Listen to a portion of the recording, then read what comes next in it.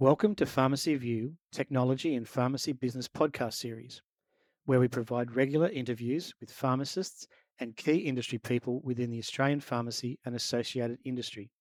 In each podcast, we look to discuss aspects of pharmacy operation and how technology is improving or interacting with each guest's current role or pharmacy-related business. I'm your host, Scott Carpenter, and today's guest is sponsored by Shopfront Solutions, leading the way in digital marketing and communications, providing a cloud-based platform for pharmacies to manage all of their digital and print collateral and messaging. I'm talking today with Sarah Stoddard from Vitality Law Australia, where Sarah's passion is providing legal knowledge and education to individuals and small business owners in the healthcare industry. Welcome, Sarah. Thanks, Scott. Great to be here. That's great to hear. Sarah, well, I've no doubt there'll be a few listeners today who know you. For others who haven't had the pleasure of working with you, who is Sarah Stoddard? So, I'm a commercial lawyer with expertise in the healthcare industry, particularly pharmacy. So, I've been working with pharmacists for around about the last 8 years in all facets of their business, from transactions to approvals, leasing, employment matters, and occasionally disciplinary matters as well. I also impart as much education and knowledge as I can to pharmacists. So, I've been involved in conferences as well as providing training sessions as part of a business breakfast series. In addition to my work as a lawyer, I'm also a mum, and I live in Brisbane but work with pharmacists across Australia. Thanks, Sarah. So, again, I've had the opportunity to listen to a couple of other podcast sessions that you've done. So, if there was a key area that you work in with pharmacists, what would that be? I think probably it would be the transactional side coupled with the approval side, which often comes out of the transaction. So, obviously, if someone's buying a pharmacy, that's a transaction, but there needs to be an approval of that by way of an application to state and federal regulator. So, that's my main areas of work with pharmacists.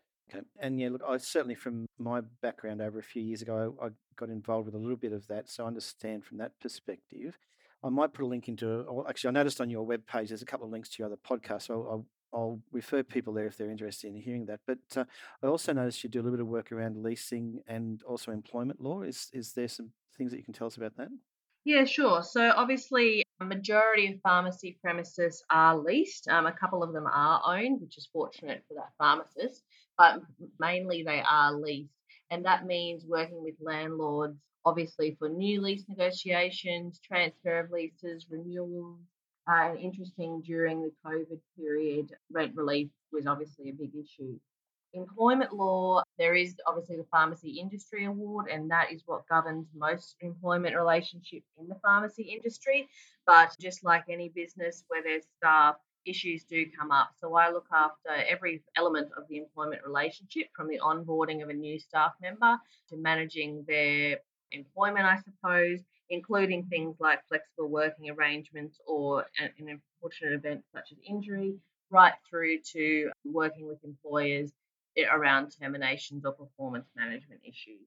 Cool. And I'm sure there's been a few people out there that have been involved in those sessions, and they can be challenging at best. I might chat a little bit later on with you around that employment law, particularly around the technology side of the business. We recorded another podcast a day or two ago around data and cybersecurity, and certainly one of the things that came up is that the greatest risk in that area is sometimes the way employees use or access the technology systems in their platform. So we might have a chat a little bit later about that and to what the risks are within, Yeah, relative to sure. employers, employee law. So I also noticed from your LinkedIn profile page, you director with the Queensland Alliance for Mental Health. I might have that wrong, have I? I am. Yes, I'm a non-executive director with the Director, yep, Alliance. I've yep. been on the board for about 2 years, but involved with the Alliance for coming up to 5 years, I think. I started on the governance subcommittee there and was appointed to the board shortly after. I now chair the governance subcommittee and am actively involved on the board. So for those that don't know, the Queensland Alliance for Mental Health is the peak body for the community mental health sector in Queensland, and it obviously represents the state at a federal level as well. So some very interesting work being done there, particularly around the introduction of the NDIS system. And we've actually just released our new strategic plan, which is about how the mental health sector is going to look in the future, which is very interesting coming out of the COVID environment where obviously mental health issue for many people. Yeah, no, I can imagine, and certainly sitting here in Victoria, and we're celebrating today because we're well and truly out now. There's still a few restrictions around the place, but certainly the extended period of lockdown has created some real challenges for us down here. So that's a really broad spectrum. Then I guess, but it gives you a really good focus on health businesses and the health industry. So is that your passion, or is that where you've fallen into? How did that all come about? I have to admit, I did fall into it, Scott. It wasn't something that I thought I'd end up in. As some people may be aware, my father, Stephen Stoddart, is also a solicitor and has been in the health industry for 40 odd years. So I got in it, I suppose, under his guide and leadership, and having worked with him for a period of 8 years. And that's sort of how it all became about. It is not an area of law that we learn at university. You can't buy a textbook on it, but it is an area that I certainly enjoy and am now very passionate about. And as I mentioned, I particularly enjoy educating pharmacists on the business side of their business because I understand that's not something they actually learn about at university either. Correct. No, that's really good. So on that note, then let's move into, I guess, a focus of discussion today is around the technology that you use or interact with, and we had a brief discussion the other day, particularly around the COVID environment and the remote location working. Now, I would imagine with sale of business or transactions across Australia, you've done a fair bit of remote work with them anyway. But has this ramped up, and what systems and processes do you use? You know, if there was a pharmacist listening to this today, what areas would they need to potentially work different, not being able to meet with you face to face? I've worked with pharmacists across Australia for my whole time in pharmacy, so it's not foreign to me, and certainly wasn't foreign when COVID came about, which is a good thing. Obviously, the working from home arrangements have made things a bit more challenging, although it certainly with technology has enabled things to remain on foot. Obviously, with the use of email and what have you. Fortunately, exchange of contracts and notices are permitted by email, and that's often expressly referred to in the contract. So that means we can still get matters started and we don't need to wait for the post. That obviously gives certainty for both parties faster, as well as contributing to lower costs. For some people, that exchange of contracts by email is something that's new. A lot of people still are used to working on paper and expect that the contract does need to be sent around by post, whereas that's not the case. So technology certainly has helped there, and it's good that I suppose the contracts had provision in that before COVID times, so that we didn't have to be madly scrambling to change documents. Then, of course, once you're in that contract phase, there's often due diligence. Data rooms and Dropbox have been a great resource for the exchange of information for due diligence. So again, historically, some people have been handed, wads of paper by a seller, or it's gone through the accountant. Whereas now you can exchange data and information on those platforms, which is obviously again more time and cost effective. In addition to that, I understand that a lot of these platforms or other programs on computers actually can assist with interpreting the data. And you'll appreciate with pharmacy businesses, there's a lot of data to interpret. So the most assistance you can get with that. I guess again, Sarah, I've made reference to my history in a few other podcasts, and I've certainly been around in the time where big thick envelopes of information would turn up, Yeah. and I guess the reality today is that it's all potentially live. It's shared documents, it's shared or secure, but shared information. Mm. Have you found that from a pharmacist and a pharmacy team who are always busy? We know that that this is has improved the way that we get information to the pharmacists and the pharmacy teams, or the buyers and sellers, or is it still a challenge given how busy they can be? It has improved the way that information is provided and exchanged between parties, but as you have quite correctly identified, we are dealing with very busy professionals here. So I suppose whilst the data is being made available to them quicker and more in a more accessible manner, they still need to find that time to interpret it. And I think that's where programs, as well as enlisting the assistance from their advisors, and commonly that's their accountant, has really helped them because obviously just because it's there more quickly doesn't mean there's more hours.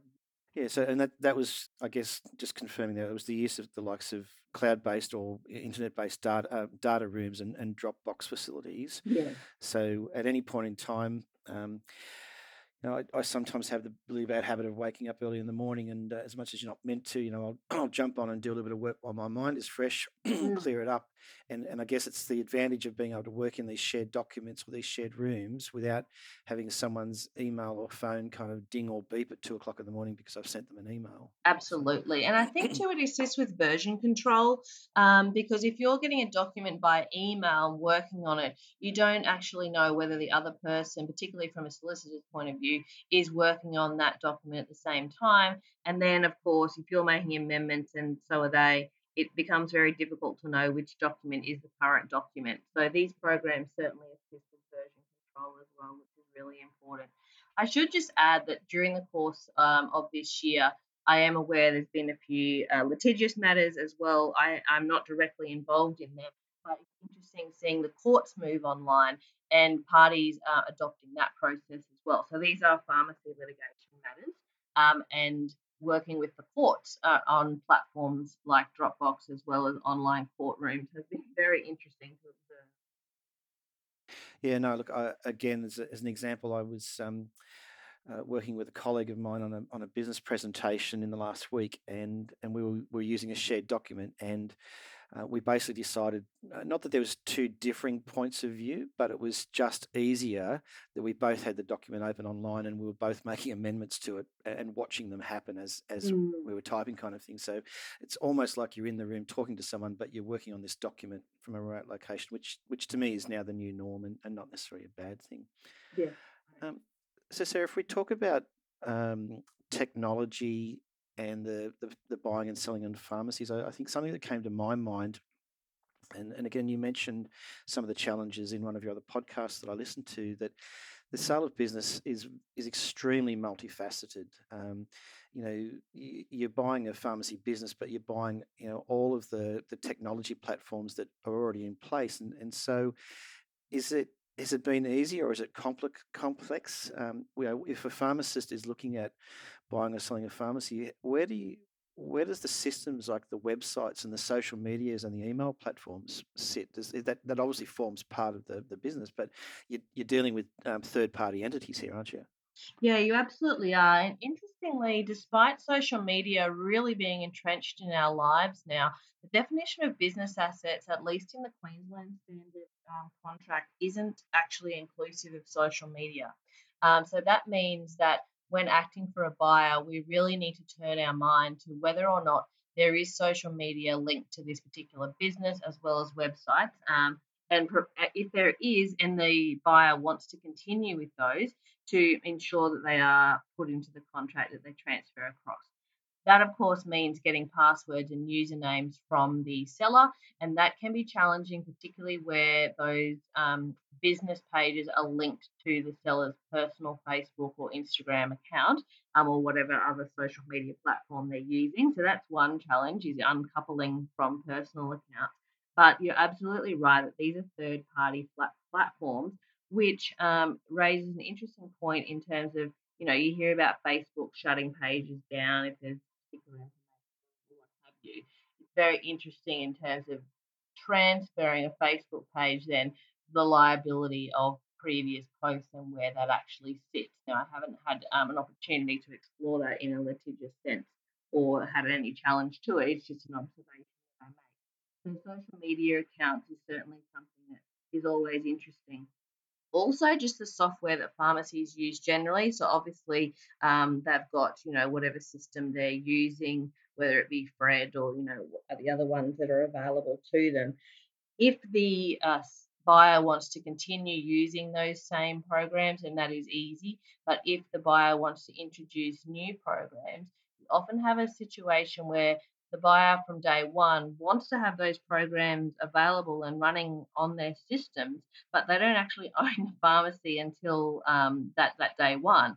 So it makes it hard for a buyer to set up their systems because, understandably, the seller doesn't want to let them in to their computer systems and IT, particularly the sort of behind the scenes IT, to change things around, because obviously that presents risks for the seller in continuing to operate their business appropriately, but also in the event there is a delay or, of course, if a contract does happen to crash, then their systems have all been compromised by the buyer. So technology, whilst being a huge part of our lives for a long time now, there's still these quirks and things that come up. And of course, technology is changing so fast, you have to keep up with it and always think about what could happen, even if it hasn't happened yet. Yeah, and I would imagine then, part of the due diligence process would have to include, digging in and discovering all that because in some instances, a seller may not have thought about that, or it might not be part of an existing checklist. So it's almost like every purchase, sale of business would have additional, check items around technology and social media. Definitely. Yeah. And some people don't want to inherit the social media that exists in a business, maybe because it's got a poor history, or maybe because they're going to change the name of the business. So then, from a consumer perspective, I think there is some confusion if a page continues to operate, but the business has been sold. So in that case, you have to look at including something in your contract that actually forces, where possible, the seller to actually deactivate or close down past social media accounts. The issue then is, well, what about the followers on those accounts and the likers? How do you transition them to a new page, which is very difficult when you're dealing with third parties who have a choice as to who and what they follow. Yeah, I would imagine also then there would be instances where it's potentially the retail manager or one of the pharmacy assistants or the dispensary technicians, potentially the page manager or the platform manager for this social media. And in the sale of business, I've certainly had experience in the past where the pharmacist owner don't necessarily share with any expediency that the business is, under a sale of contract. So that would raise challenges as well, because in some cases the buyer wouldn't know about these until almost, the day before. Yeah, that's true. And there is actually provision in contracts saying that the parties can't disclose the existence of the contract or the sale of the business without the consent of the other party. So there's always sensitivity around these transactions, but if there is particular sensitivity for whatever reason from either party, so obviously a seller doesn't always want their customers to know they're moving on, and from a buyer's perspective, you want to protect the goodwill, so you may not want the customers to know until late in the piece. So it is very tricky then to, as you say, transition and communicate what's going on when you've got kind of contract provisions and all these different platforms where you've got consumers who may or may not actively engage with the business in terms of coming into store, but they are there and they're watching. And that's very interesting with social media, that people know what's going on, even if they haven't actually set foot in your business or engaged with you for some time. Absolutely correct, and would imagine that in the year 2020, where we've become a bit more homebound and a bit more internet requirements and internet savvy, that you are following and watching business of interest to yourself. So, Yeah, definitely. I mean, I know in my experience that I had my son during the COVID period, so I wasn't going out much, and I needed something from a chemist, and I engaged with them on Facebook to check that they had the product before I actually went down there. Now, whether or not I've subsequently been added to a mailing list or anything like that, I'm not sure yet. But I am now, you could say I am a customer of theirs. So if something happened to their pharmacy in terms of a transaction, how would they communicate that to me? Maybe in a couple of months' time, I'm in a similar situation, message them and don't get a response. How does that look from the business if they're then suddenly not engaging with it? yeah, no, I understand. It certainly it just opens up quite wide the considerations that a buyer and seller now has to look at. It really does, yeah. Yeah, in terms of the main, third party platforms, your dispensary point of sale systems, I would Mm. imagine that they're a fairly tight services contract anyway. They're a known entity um, to a point. They're a trusted entity. So, is it feasible that those parties are included in the data room earlier, or are they also left kind of until the last minute to make sure that this actually goes ahead? Yeah, they're actually often left until the last minute. or you're facing a situation where perhaps you're asking these third parties to sign non-disclosure agreements or confidentiality agreements, and we're dealing with big entities here that are servicing a lot of pharmacies, so they could have any number of transactions going on at the one time, so they are still brought in late to the piece. A lot of these systems, though, I find are month to month accounts, so if they are finished up by a seller or a buyer's not continuing with them, it is fairly easy to sever the relationship and introduce a new system. It just is the timing of that, because obviously the buyer wants to hit the ground running, and that's not always possible when you're making changes. Yeah, no, look, I've certainly got some experience from that, going back quite a few years now ago. And you talk about the quick or the brief changeover.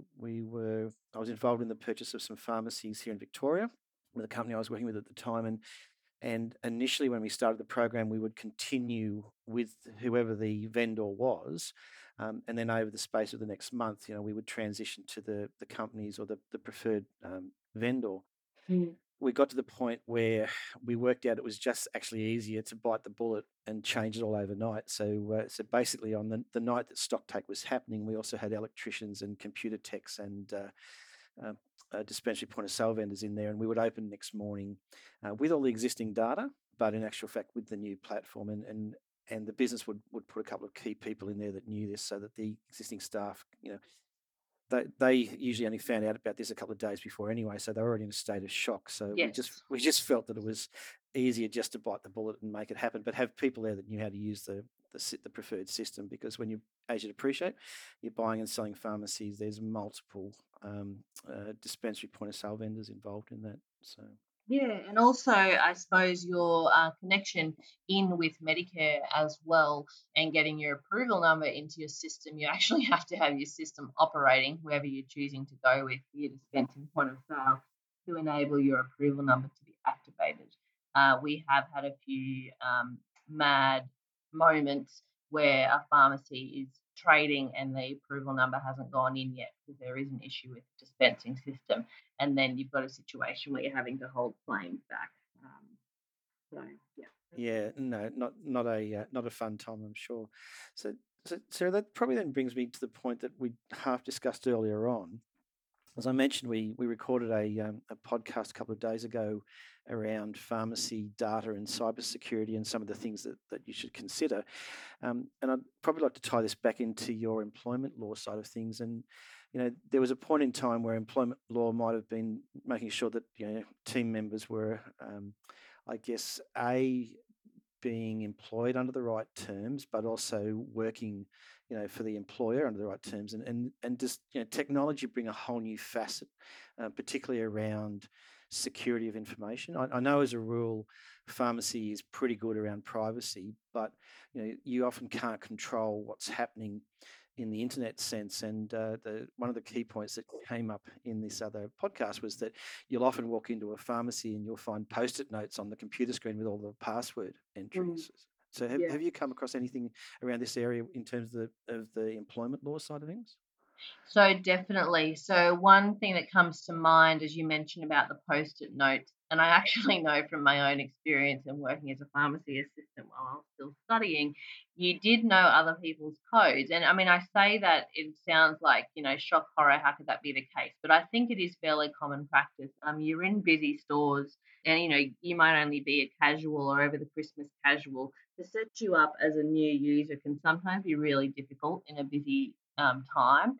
So you did know other people's codes, whether in your head or because there's a laminated sheet behind the cash and wrap counter. And actually, I was in a pharmacy last week and saw just that.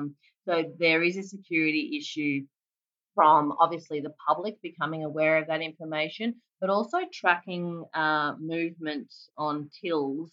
And that is something I have advised on a number of times, where there may be a theft issue going on, but the person that is doing that is using someone else's code. So it then becomes very difficult to prove that that person is doing it, because then they're going in as someone else. Of course, there is security cameras in a lot of pharmacies.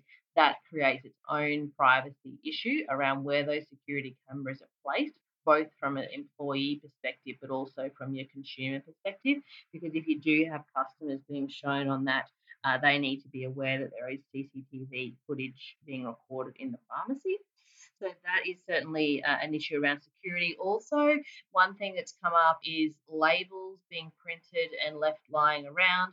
You then know the customer's name. It might be, for example, on the script in or out counter, there might be a label sitting there for whatever reason. That's obviously very private and sensitive information, which sometimes is inadvertently, left for other people to see. The other massive issue that I see in employment law, and it's not just isolated to pharmacy businesses, but it's common in pharmacy, I guess, because it's the nature of small business still, and they are small businesses, and that is the expansion of what actually is the workplace. Because if you have an employee that on their Facebook page says that they work at, XYZ chemist, um, suddenly the scope of their workplace has broadened. And now, if they are linking themselves back to their employer, their conduct in social media, whether that be during work or personal time, is suddenly reflecting on the reputation of the employer. I have done a lot of work in that space where they might be making inflammatory comments on their Facebook page, not referencing their employer, but maybe saying, my boss was, really mean, but because they've got a link to where they work, then it makes it very clear who their boss is. So that's one issue, but also from a behaviour and conduct perspective, they're posting what they're doing on weekends, which may not be appropriate, which is then reflective of the employer. So it's really dangerous territory, and my advice, very broadly, is don't link your personal and your work together. It's just a recipe for disaster. Yeah, no, it was something I learnt many years ago, and a tip for some people is that I run a pseudonym name for my personal social media and Right. my full name for any of my business accounts. And now it's not necessarily hard to potentially tie the two together, but I just was given this advice that if you're going to run personal but you're involved in business, potentially look at running two different names so that people still know who you are, kind of thing. But it's not as easy to kind of track the two of you together. So. Hmm. Sarah, that's been great to chat today. And I think that whole employment law around technology and social media might need another discussion one day, Absolutely. because I'm sure there's a lot of pharmacists and pharmacist managers out there that wouldn't have necessarily considered this or potentially have, but not really sure of the ramifications. So I'd love to kind of get you back in a couple of months' time after Christmas, and maybe we have a bit more of a chat about that. But Yeah, that'd be is great. is there any other areas or any other passions that you've got that we could have a chat with before we wrap up? This is an area of work that I thoroughly enjoy, and that is the applications to the Australian Community Pharmacy Authority as well as to.